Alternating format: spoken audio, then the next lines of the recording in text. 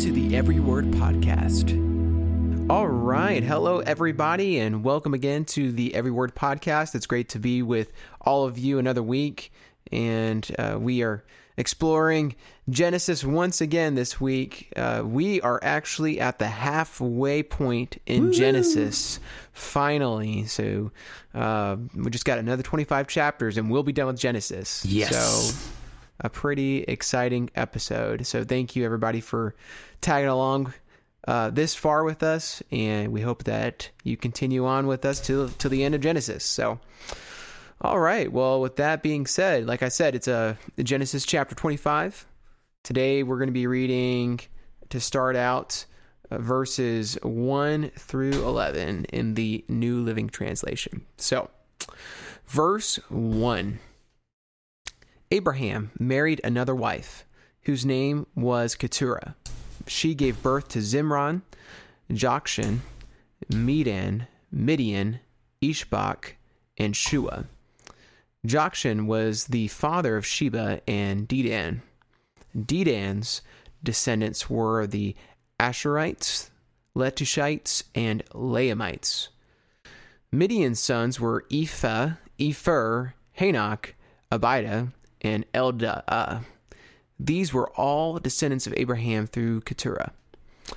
Abraham gave everything he owned to his son Isaac, but before he died, he gave gifts to the sons of his concubines and sent them off to a land in the east, away from Isaac.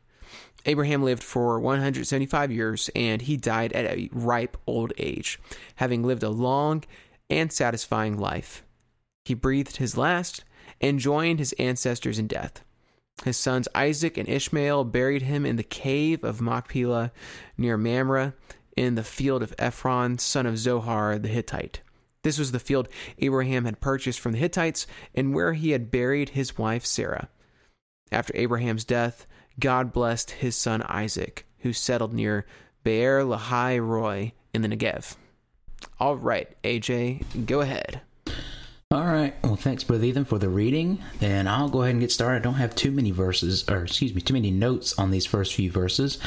But we see here in the first 4 verses that Abraham had another wife named Keturah.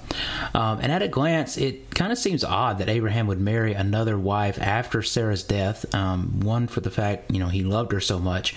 But the other one being, he's at a very advanced age, we assume at this point. However, it's not stated the time really between Sarah's death and Abraham's marriage to Keturah. Given Abraham was about 137 years old when you do the math when Sarah died, and we know that he lived, according to verse 7, to 175. Doing the math, that gives you about 38 years.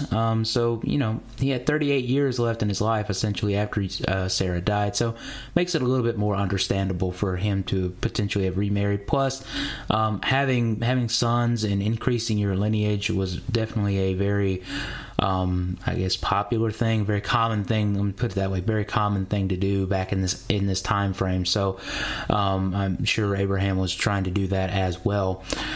Keturah is not mentioned that I could find in any other place in the Bible, with the exception of she is brought up in 1 Chronicles chapter 1 during a genealogical breakdown. But other than that, she just kind of pops up here out of the middle of nowhere. Skipping down to verses 5 and 6, they provide us with some clarity on Abraham's offspring and his, quote, son, so to speak. So note the verbiage in verse 5 that Abraham gave everything he owned to his son Isaac. Note the possession of his son, showing Abraham was very directly possessive of Isaac. And that shows us the importance of Isaac and that he was the one that received Abraham's spiritual inheritance to be his true heir. Compare this to the wording in verse 6. Now his other sons, now they are considered to be sons of his concubines, showing a less possession on the side of Abraham. It's also interesting since this classifies Keturah as a concubine, thus showing that Abraham, I guess in his eyes, he really only had one, quote, wife, or maybe a wife that he truly loved, and that was reserved for Sarah. It's also important to see that all of the concubines were blessed with gifts before they were sent away. See, traditionally, in traditional settings such as these, concubines were treated really as lesser wives, and the children they bore, whatever the terminology is, would really not receive any inheritance. They weren't entitled to anything as being the sons and daughters of concubines. And while they didn't technically inherit the promise of Abraham was still very faithful and generous to give them what he could, when they were born and when they were, I guess, ushered off. So note who's back in verse 9. I found this very interesting. So verse 9 says that, his sons Isaac and Ishmael. So Ishmael's back. The son of Sarah's handmaid Hagar. He pops back up here. And also, I find it interesting. We just got through talking about how the sons of the concubines were sent away with gifts and all these different things. Remember when Ishmael and Hagar were sent away? They were really only sent away with basically food and water. The Bible did not spell out that they were, blessed with many gifts or anything like that. They really weren't showered with anything, like I said, with the exception of just their necessities. And yet he is the son, out of all these sons that were born, he and Isaac are the ones that came back and decided to bury their father in the cave of Machpelah. So it made me kind of ponder the question, why would he come back? Of all of these people, why would he come back? Because my first thought, I guess, if I put myself in Ishmael's shoes, I'm like, I'm the one that's been treated the worst. I'm the one. I didn't get fancy gifts when I left. I was basically just kind of ushered out with everything that I necessarily needed. And why did these two kind of pair back up again, when there was a little bit of animosity between them the last time they were together? And perhaps it's because that they're the only two sons that really received a promise from God because they were born of Abraham. Isaac's promise is the inheritance of God, of Abraham's promise, and Ishmael's promise is again because he was the seed of Abraham in a time when Abraham and Sarah lacked faith. Both were on a path to be blessed and formed into a mighty nation. So maybe, and again, this is a little bit of conjecture, so I don't have anything to back it up, but maybe this was their way of honoring the man that, you could say paved the way for their respective promises. Had it not been for Abraham, they would not have the promises that they have set up for them in the rest of their life. And going down to verse 11, it's interesting to see that the place Isaac settles after his father's death is actually near the land named by his father's first concubine. And we just got through talking about her, Hagar. Hagar named the well where God met her Bir Lahai Roi, which I believe the God who sees me. I believe that's what that translated to, if I remember correctly. I think it's the well of the God who sees me. The well of the God who sees me. Thank you. Thanks for the. I knew I was like, I'm close. I was like, I'm almost there. So, but anyway, and I think it's something to point out, in our times of grief and sorrow, which I'm sure Isaac was experiencing during this time immediately following his father's death. In our times of grief and sorrow, when we're at our lowest, we always must remember, we have a God who sees us. So no matter what you're going through, no matter how low life may seem in the moment, there's, God always sees you. He's never lost sight of you. So with that's really all I've got on those first 11 verses. So I'm going to turn it over to my buddy Ethan. Go ahead, brother. Hey, great thoughts, AJ. I really appreciated you tying in the Isaac going to Beer Lahai Roi, where Hagar names that well, tying that into there. I saw that and I couldn't make an immediate connection. So thank you for bringing that out. So I guess I'll jump into this. So we find out that Abraham married Keturah. And one thing that is interesting from the text is that it's actually really unclear when the marriage took place. We know that Abraham was quite old. In fact, Hebrews 11 looks back on Abraham and says when Isaac came along, says Abraham was as good as dead. And so we know that Abraham had sons with Keturah and these concubines. And so it makes you look back at Abraham and Keturah and ask the question, when did Keturah come along? Was she before Sarah? Was she after Sarah? If she were after Sarah, that means Abraham was still able to have children, which it seems like the word of God is seeming to contradict that. And if Keturah came before, it just makes things a little bit different on, okay, why was Abraham so intent on finding a son? And so it's important to kind of look at the evidence a little bit to figure out, okay, where do we think that Keturah, these concubines, when did they come along in the story? So Abraham himself says in Genesis 17:17 that when God tells him that they're going to have a son, meaning Abraham and Sarah are going to have a son, he laughs and he says this, can a child be born to a man who is 100 years old? And so Abraham is implying that at 100 years old, you're not supposed to be able to have children. And so God works a miracle, right, between Abraham and Sarah, and Sarah conceives, she births Isaac. And so, but this is a miracle that's worked, that was worked by God for both Abraham and Sarah. At least that's what Abraham is implying here, that he should not be able to have children at his age. And so when we read this about Keturah and these concubines, they have sons, it makes us think that more than likely Abraham's not having sons with Keturah and these concubines after Isaac. It really implies that Abraham has these wives and concubines before Sarah gives birth to Isaac. And so, considering this evidence, I really think that Abraham married Keturah before Sarah became pregnant with Isaac.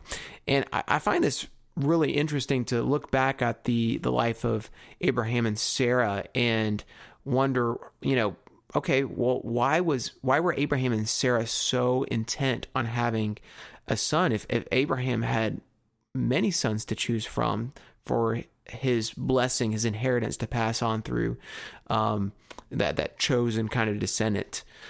He had plenty of options. So why make this big deal for these previous chapters on getting a son through Isaac? And I really believe it's because God is intent on including Sarah in the line of the blessing, and that is Jesus, right? Being part of that lineage where the Messiah is going to come from. And so it's God showing that grace to Sarah, that unmerited favor to her. And so I think it's really special and helps us look back at these previous chapters with even more appreciation of how much God wanted to include Sarah in the story of Jesus. So real quick, I won't be too long, but let's talk about concubines. Let's talk about polygamy. Obviously, this is something that's totally foreign to us in our Western culture, but in the Old Testament time, in this particular region of the world, polygamy was very common.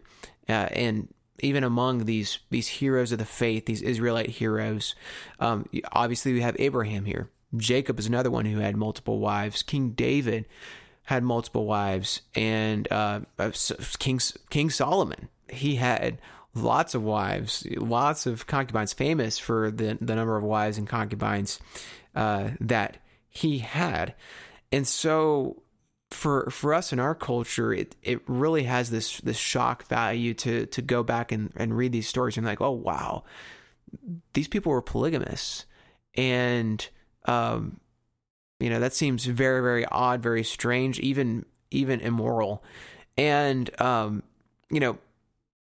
God really didn't put the foot down in the Old Testament at this point on polygamy. It wasn't really till Jesus came along, he settles the matter about marriage when the Sadducees are asking him a question about marriage. And he says in Mark 10:6 that God made humanity male and female, one man, one woman from the beginning. And so God's plan for us is to be monogamous, one man, one wife, Adam and Eve, not Adam, Eve, and other women, or, the phrase Adam and Steve, right? It's one man, one woman, monogamous. That's what God intended marriage to be.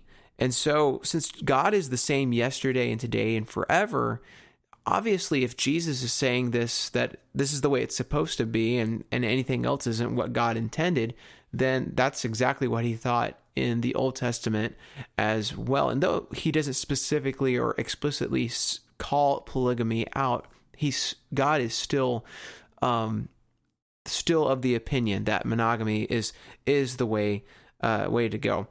I think I've brought up this passage or this verse in previous episodes, but it comes from Paul's Mars Hill sermon in Acts chapter 17. It's in Acts 17 and 30. But Paul gives a really interesting explanation for some of the things that happen in the Old Testament or amongst the Gentiles who don't know who God is. It says this in Acts 17:30. God overlooked people's ignorance about these things in earlier times, but now he commands everyone everywhere to repent of their sins and turn to him. So God overlooked a lot of the things in the Old Testament as revelation and understanding of God and his law and his character and what he desires and what he wants became known as history progressed. And so God, to Abraham and to these other Israelite heroes who were polygamist, he is extending a special gift called grace to them. And he's overlooking the shortcoming and maybe even ignorance so that God could ultimately get the glory, so that it can be shown that it's our faith and our trust in God that lets us be part of his kingdom and not necessarily our perfection. And so it's not our own works of righteousness that gets us into heaven. It's obedience to God. And Abraham at this point wasn't aware that God wasn't approving of that. And so it's important for us when we look back at these Old Testament heroes and we see these things and we realize, oh my goodness, a polygamist is going to be with me in the kingdom of God. Abraham's going to be there. I'm sure. David's, I'm sure, going to be there. How do I reconcile this? It's because God's overlooking things because of ignorance, and he's extending grace, and it just helps us look at these Old Testament scriptures, these Old Testament heroes, and we should give them grace too, because that's exactly what God was doing as well. So that's all I've got, man. I'll hand it over to you. All right. Well, great thoughts. Great breakdown as well. And, there's a great importance in taking time to do things like that, especially on, like you said, things that Western culture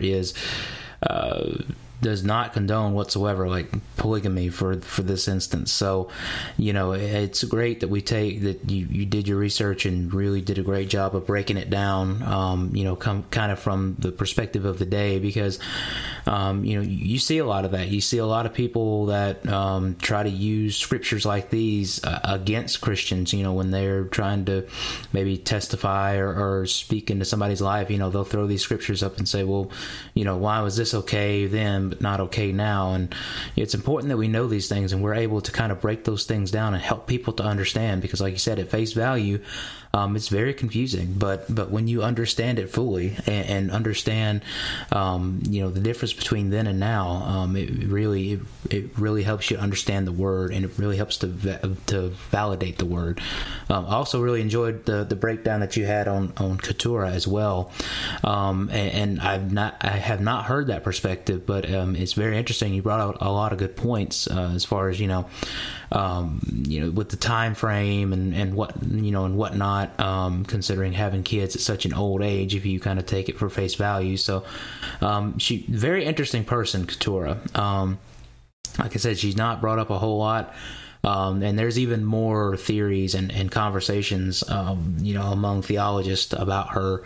I even saw one where they thought that Keturah and Hagar were the same person, and had thought that after Sarah had died, like Hagar, I don't know if her name had changed. I don't know if they thought that her name would change or had changed, but that Abraham decided to go back and marry her now that Sarah had passed. So and there is no consensus on that whatsoever. So don't hear me saying that that's true.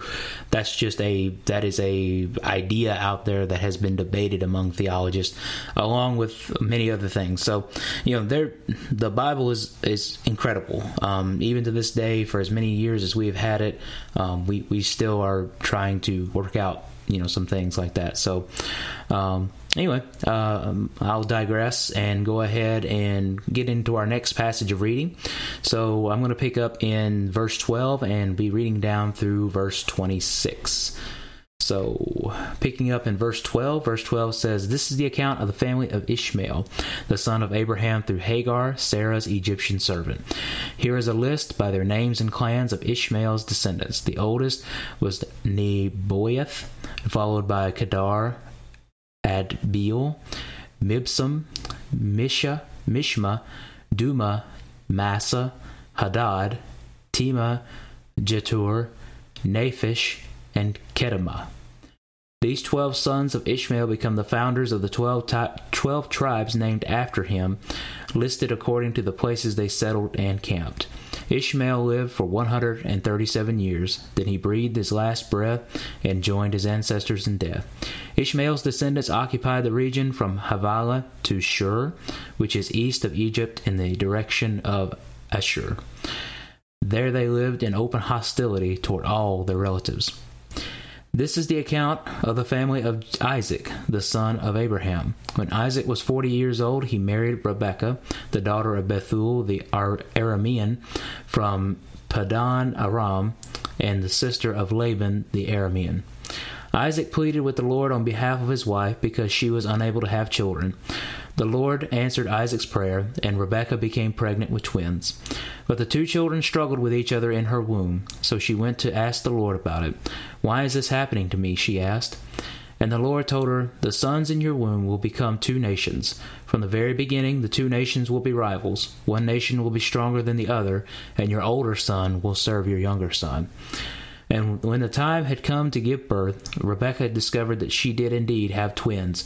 The first one was very red at birth and covered with thick hair like a fur coat, so they named him Esau. Then the other twin was born with his hand grasping Esau's heel, so they named him Jacob. Isaac was 60 years old when the twins were born. All right, Brother Ethan, what do you have for us on that set of scriptures? Sure, thanks, AJ. So Ishmael, I don't have a lot on him, but I think we discussed this a few episodes back. But Ishmael had 12 sons, and they become the fathers of the 12 tribes of Ishmael. And I find that very interesting, almost like a parallel to the 12 tribes of Israel, right, as well. And so Paul actually uses Ishmael, interestingly enough, as a representation of Israel in the book of Galatians. And so this 12 tribes of Ishmael and the 12 tribes of Israel kind of plays in very nicely there.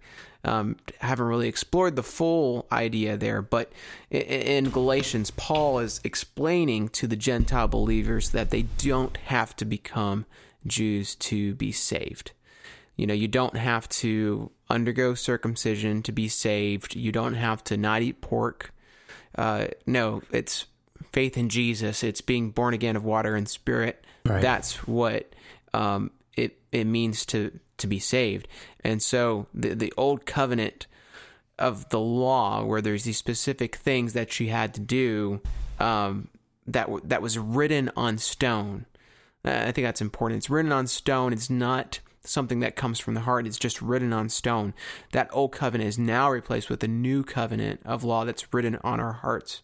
And so it's important for us to make sure that we're using the Paul illustration, we want to be descendants of the son and not the son of the slave woman, which would be Ishmael. So just wanted to point that out.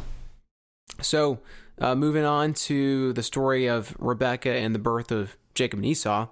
So interestingly enough, just like Sarah, Rebekah also initially is barren. And what's really different, though, with Isaac and Rebekah versus Abraham and Sarah is that Isaac simply just pleads with God and prays to the Lord, and God answers his prayer, opens up the womb of Rebekah, and she conceives. There's not this whole lifelong waiting for the promise to be fulfilled by God. Right. And just some questions that popped into my mind. Did Isaac have more faith? I don't know, but perhaps. I mean, it took Abraham a lifetime of developing his faith in order to get to the point where God allowed Isaac to arrive. We've read that in previous episodes. And really, it took all the way up to that episode in Genesis 22 where he goes up onto Mount Moriah and takes Isaac up there to be sacrificed, to really showcase that he's really arrived in his faith toward God. And so it's taken Abraham a lifetime to really develop that faith. And compare and contrast that to Isaac. We also talked about this in the Genesis 22 episode, but Isaac was demonstrating faith, right, as a younger man, along with his father on Mount Moriah. We discussed how Abraham was quite old, but Isaac was actually probably about 30 years old. Right. He was well capable enough of resisting being bound up, being laid on the altar, to be stabbed and to be sacrificed. And so, Isaac is demonstrating faith along with his father, that God's going to make things work out. Hey, I can trust in him. I'm willing to become the sacrifice if that's necessary. And so maybe Isaac had more faith earlier on than Abraham did. And maybe that was just a factor in he goes to God in faith and God responds. It could be that. Or it could just be a simple matter of grace. God's grace, right? He decides just to extend that grace to Isaac and Rebekah and allow Rebekah to have children. But whatever the reason is, Isaac and Rebekah, they don't have to endure this lifetime of waiting for children. So Rebekah kind of notices some things that are going on inside of her and feels like there's a lot going on in here, and she may not be fully aware, but she's like, something feels like it's fighting inside of me. Right. And to the point, it's so bad. And, I've been through a round of my wife being pregnant, and, pregnancy isn't fun. So, but I mean, it got to the point where it was so bad that she goes before God and she says, why is this happening to me? What's going on inside of there? And so, it's very obvious that Jacob and Esau, they were quite the roughhousers, right? They were already going after it, even in the womb. And so God tells her that, hey, these descendants are going to be just like what they're doing in the womb. They're going to be rivals. And so the two twins, they're Jacob and Esau. She delivers them. Esau's the firstborn, comes out, and he's hairy, and that's how he gets his name. Esau sounds like the Hebrew word for hairy. Mm-hmm. And he also came out very red. And this is actually a foreshadow of our next passage that we're going to read, where Esau obtains a nickname called Edom, which means red. The other twin is Jacob, which means there's a little bit of debate, but it either means heel or deceiver. And so the heel is a pretty obvious thing there. He's coming out of the womb. He's holding on to the heel of his older brother Esau, like he's struggling to get out first. Right. And so it's demonstrating how it's been all the way from conception. These two twins, they're out for each other. Esau comes out first. He comes out on top. He shows himself to be the better, bigger, better, stronger twin. But Jacob is doing his best to be first. And so, because Esau is the older son, he's the one who's going to get the birthright, and that's going to be very, very important coming on in our next passage. So they're going to be fighting over each other from the very get-go, from in the womb to when they're born, as they grow up, and pretty much throughout their lives, and even their descendants are going to be pitting themselves one against another. So that's pretty much all I've got on this passage. All right. Well, great job as always. When I was doing the research, Isaac is a lot of times pointed out as kind of being the quiet patriarch. Like he is not very verbal. He does not seem to be very verbal in the Bible.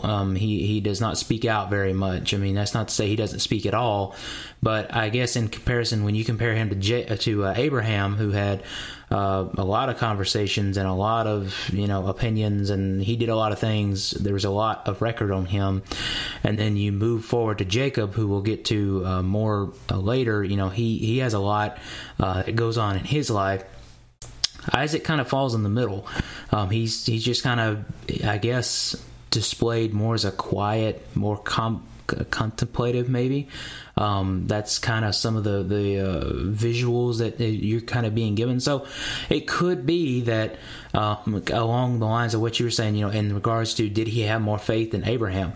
It could have been that maybe, he learned a lot from his father's mistakes, all the different times when Abraham had those moments of weakness in the faith. I'm sure Abraham drilled those things into him, as he was growing up, and saying, hey, don't be like me. Don't make the same mistakes that I did. Anchor yourself in God. He's always going to provide for you. And we saw a little bit of that.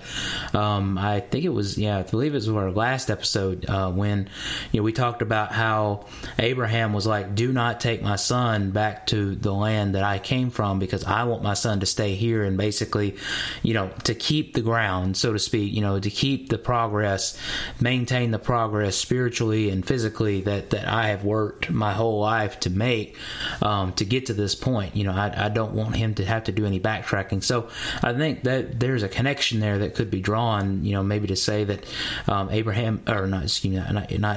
Isaac's faith has maybe stepped into another level because of the lessons he learned from his father. So I think that there was a good point there as well. And again, a lot of similarities there between Isaac and Rebekah and Abraham and Sarah. And another one too is that so Abraham and Sarah, they did not have twins, but there were two sons talked about quite a bit, Isaac and Ishmael, and they basically were going to be nations that were going to war against each other. Very similar thing here, except they're twins, so coming from the same mother. But again, we see that scripture that says they're always going to be at war with each other. So very, very interesting that there's so much commonality and almost reflection in these two stories, and even in these two generations. But I did want to touch on this. Excuse me. A very powerful statement is made in verse 23. And the latter part of that verse says that your older son will serve your younger son. And I think in the KJV, I don't know that it says son. I think it's more like the younger shall serve, or the older will serve the younger. But there's a lot of power there, because not only will this statement be true in the literal, but it is also going to be, it's also true in the spiritual when you look at it from a certain perspective. The literal is going to be fulfilled, after the birth of Jacob and Esau, and we read more about that. We see more about their lives in the next passage. But, you could also draw this connection too, and I've heard it used this way several times, in the fact that, when we're filled with the baptism of the Holy Ghost, we are a new creature in Christ. We become a new man, so to speak. But yet we're still wrapped, so long as we're on this earth, we're still wrapped in a mortal coil, the flesh that we were born into. But it is our job, when we receive that infilling of the Holy Ghost, and we become that new man in our spirit, that we keep our flesh under subjection. So the older, which in this case you can make the reference that the older is our flesh, and what is our flesh? It's representative of our will, wills, our desires, the things that we want to do because it pleases me as a human being, it pleases my flesh, that the older will serve the younger. It will be obedient to the younger within us, which the younger being representative as the new man, the Holy Ghost being within us, God's divine will for us in our life. That's how we should be. That's how our lives should be set up. We need to keep ourselves, our flesh, under subjection, so that when it comes those, and we all have those decisions every day that we have to make. Maybe we feel conviction to do something in the spirit, by the will of the Holy Ghost, but yet it may not be something our flesh would really want to do. Something like fasting or praying or going to a revival, on like your one day off a week or something. But we when we get to that point, we have to say, okay, flesh, you're going to have to be submissive. You've got to obey, because it's the new man, it's the new creature inside of me, it's the Holy Ghost. He is the ruler. I'm going to make him the head of my life. So, so I wanted to draw on that connection. I've heard that said and used in ministries quite a few times, and it's very powerful. So I just wanted to kind of throw that out there as well. And I had the same notes as you, as well as far as the birthright and how important that is going to be. And kind of hinting at what you were talking about with Jacob kind of grasping his heel. And it was kind of funny, you said that Jacob could mean, I think you said heel and deceiver. And I looked it up and I saw where Jacob means supplanter. So take your pick. It could mean any of those things. Yeah.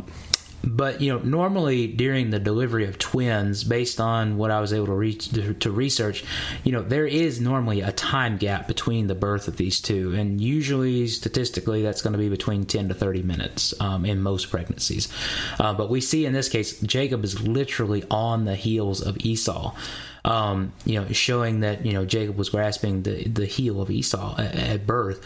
And to your point, they were already at war in the womb, so to speak. Jacob was trying to do everything that he could to ensure he was the first one out, because he was he wanted that birthright so much. And I found that interesting. And I guess just another thing I find interesting, just in a general concept, is this idea of almost like I don't know if you want to call it consciousness or some kind of something, where these kids were in the womb, but they were fighting. I don't know if they knew what they were fighting about, but it's just interesting. Like this war started before you would think there was even a level of consciousness on either one of them.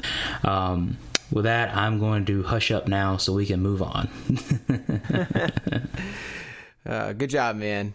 And siblings don't need a reason to go after each other. That's true too. Personal experience. We both should know that. We both should know that. Yep.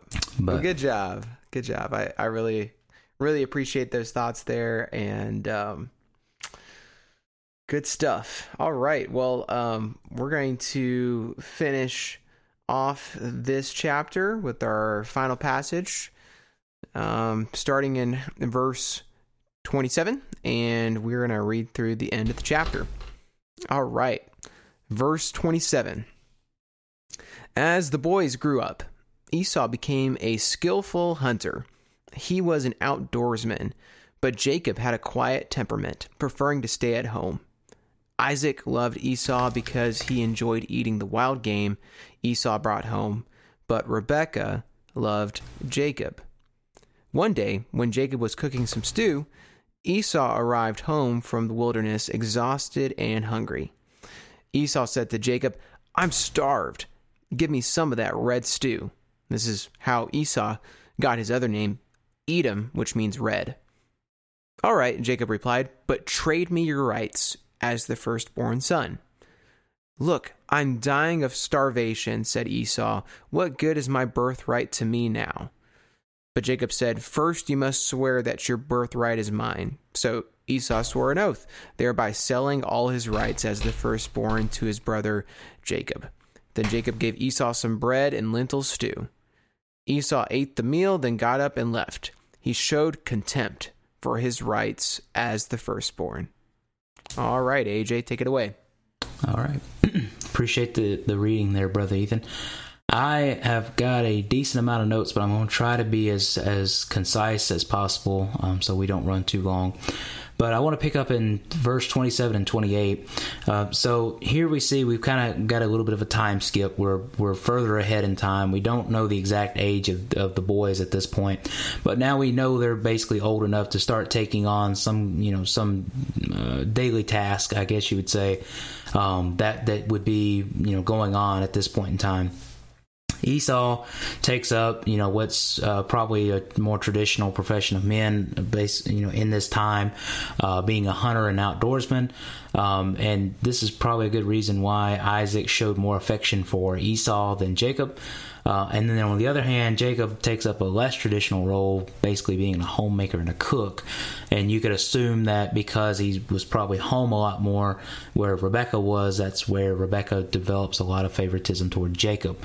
And this is from what I remember, the first instance in the Bible where we really find favoritism of children among parents, like true parents. I'm not talking about the Sarah and Hagar business, but when Isaac received the promise of Abraham, he still while Abraham received the promise of while Isaac received the promise of Abraham, he still loved Ishmael. Unlike here, we see a little bit more of a clear divide between the affection of the parents towards their children.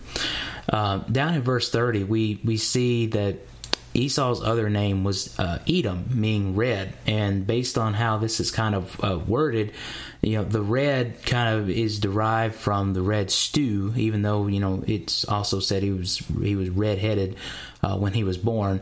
So, but if you kind of run with the thing of if he got the Edom nickname from the red stew, and we know what kind of happens with this, you could actually make a connection there because the descendants of Esau actually were named the Edomites.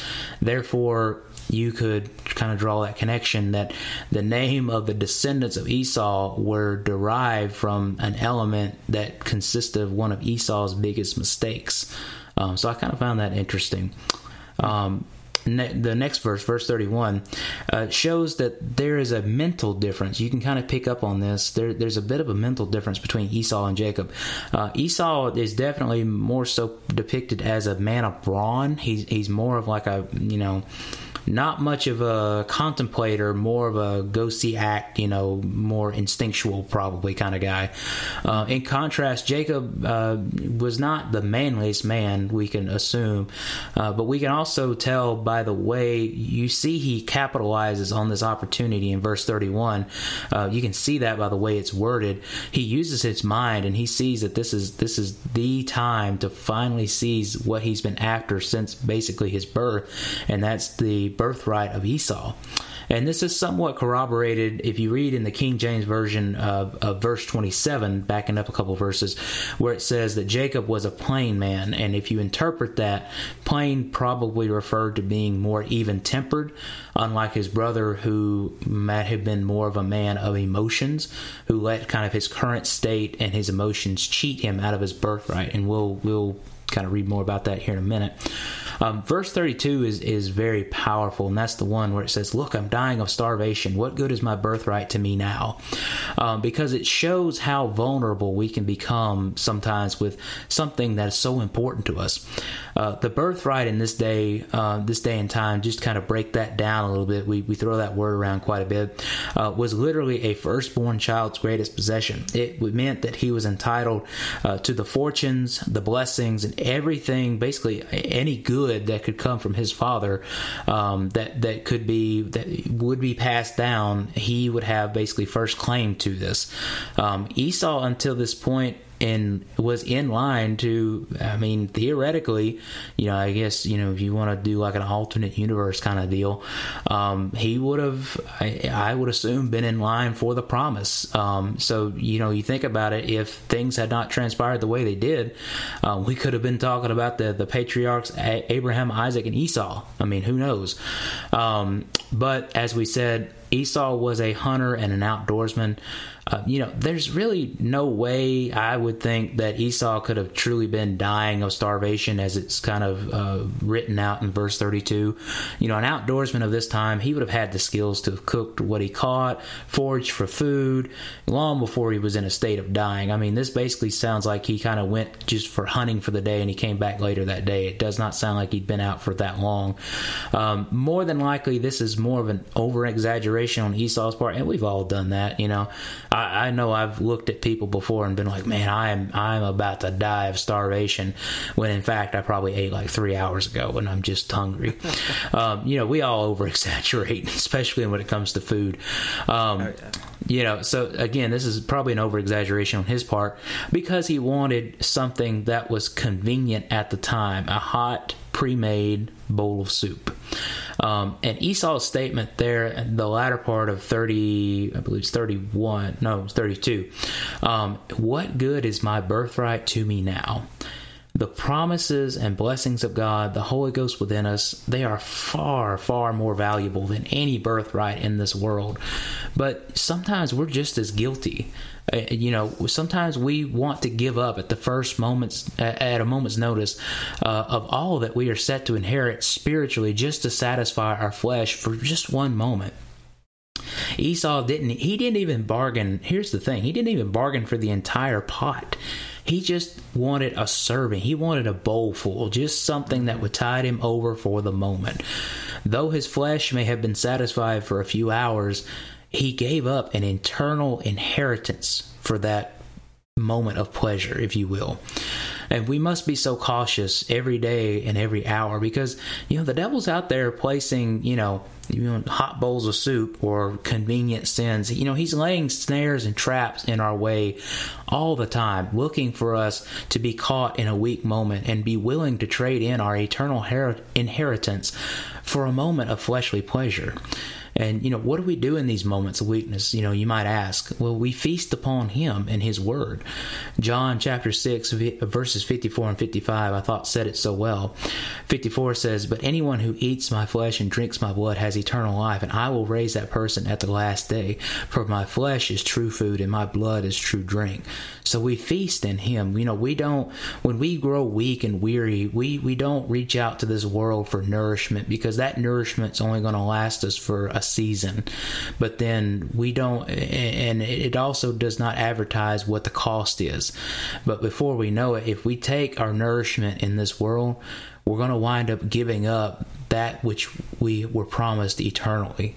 So we must feast ourselves. We must feast in him, feast in his word, in his presence, in the church. Anchor yourself to those things, and those will provide you the sustenance that you need to get through this world and through the times that you may be going through. And the last set of notes I have, verse 34, it shows us why Esau was so willing to trade in his birthright. It's because he really didn't value it. As stated before, it was the promise of inheritance and the right. It was even the right to become a family priest.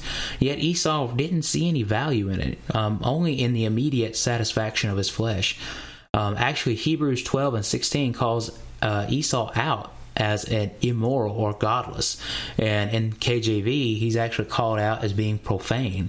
So let us not be like Esau and instead value our eternal inheritance. Let us trust God to satisfy the needs of today, so that we can focus on maintaining our promise in eternity. So with that being said, that's all the notes that I have there. I'll turn it over to you, Brother Ethan. All right, thanks AJ, great job.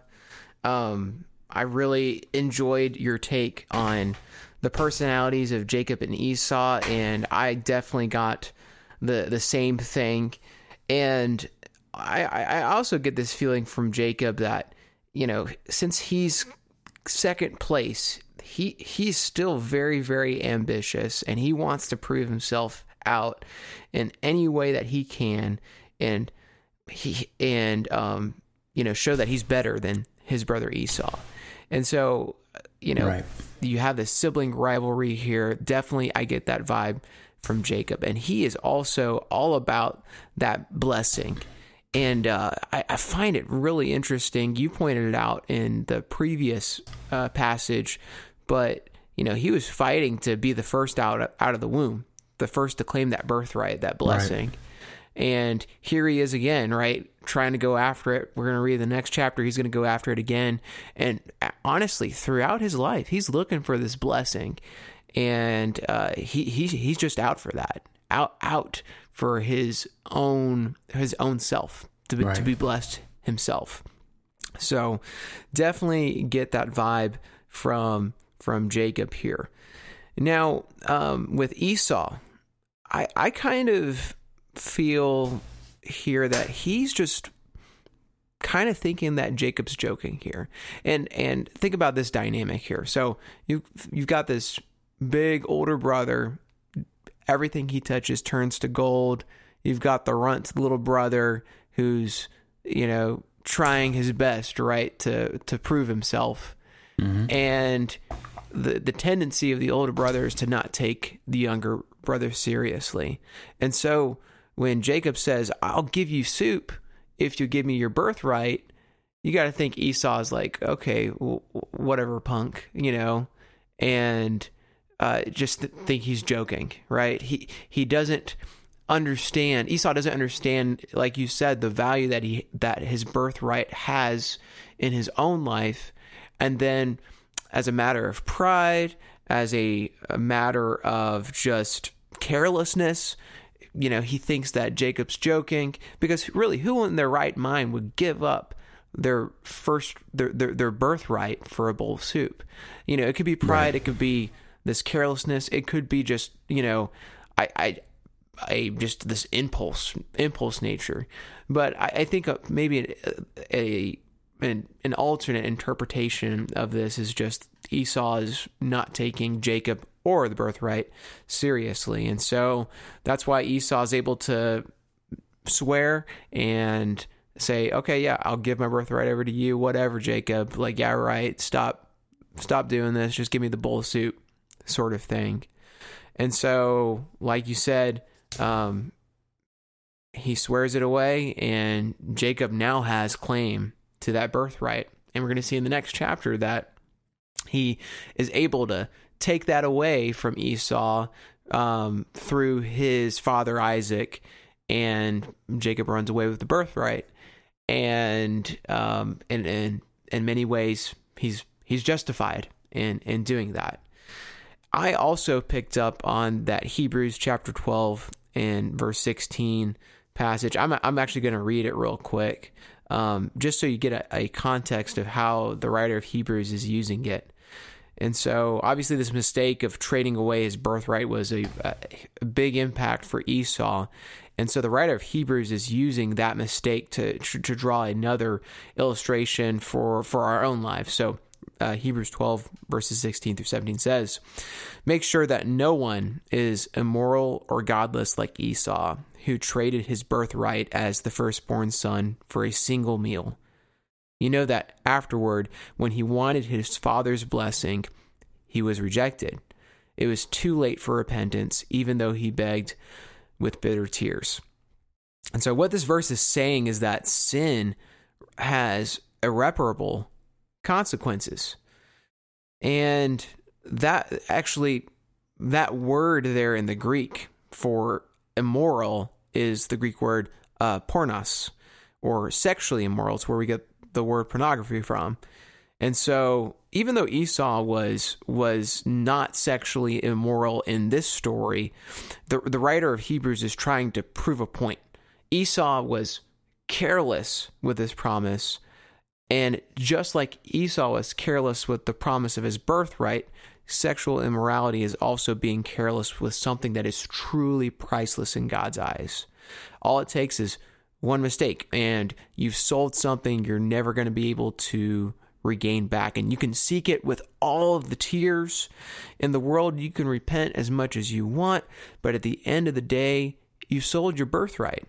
Right. And so the writer is equating sexual immorality with Esau, and also equating sexual immorality with, quote, godlessness.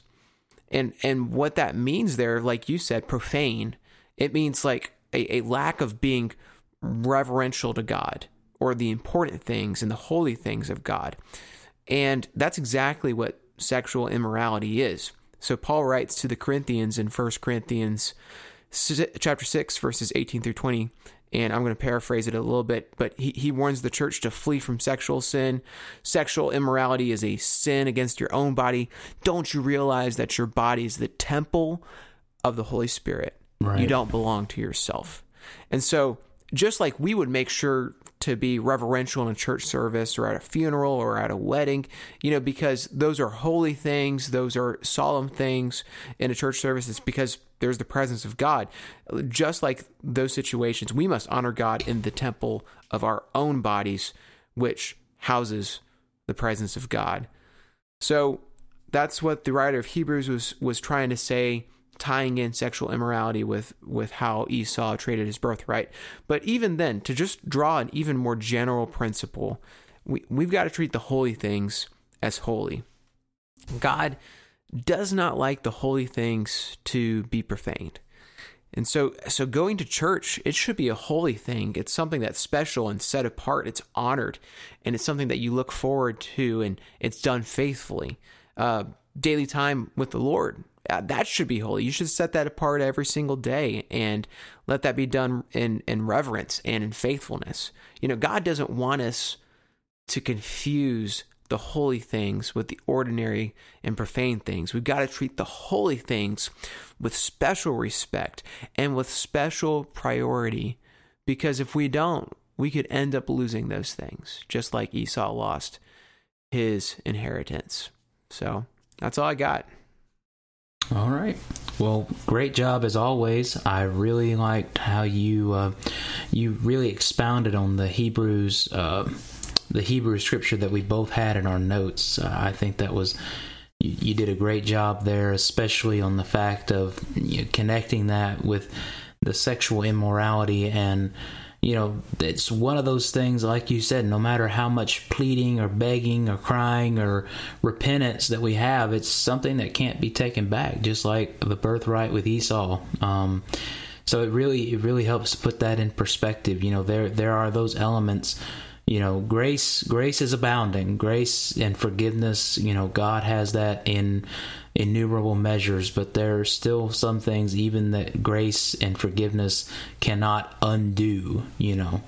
They can cover, but they may not be able to undo. So, wonderful thoughts. A great way to wrap up the episode, I think. So, as I said, we are at the end of chapter 25. So, as Brother Ethan kind of spoke about when we opened the episode, we are officially technically now halfway over the book of Genesis. So it's been a long time coming, but I have thoroughly enjoyed it, and I know Brother Ethan has as well. And we love the feedback that we've gotten from you guys so far about how you've been blessed and how you've received different aspects of different episodes. So we're so thankful for that, and we're so proud. So just continue to stick with us as we continue to plow through Genesis, and there's a lot more great things in store, I believe, and some other things. So with that, we're going to go ahead and wrap up the episode. So thanks everyone for listening. We hope you have a great rest of your week,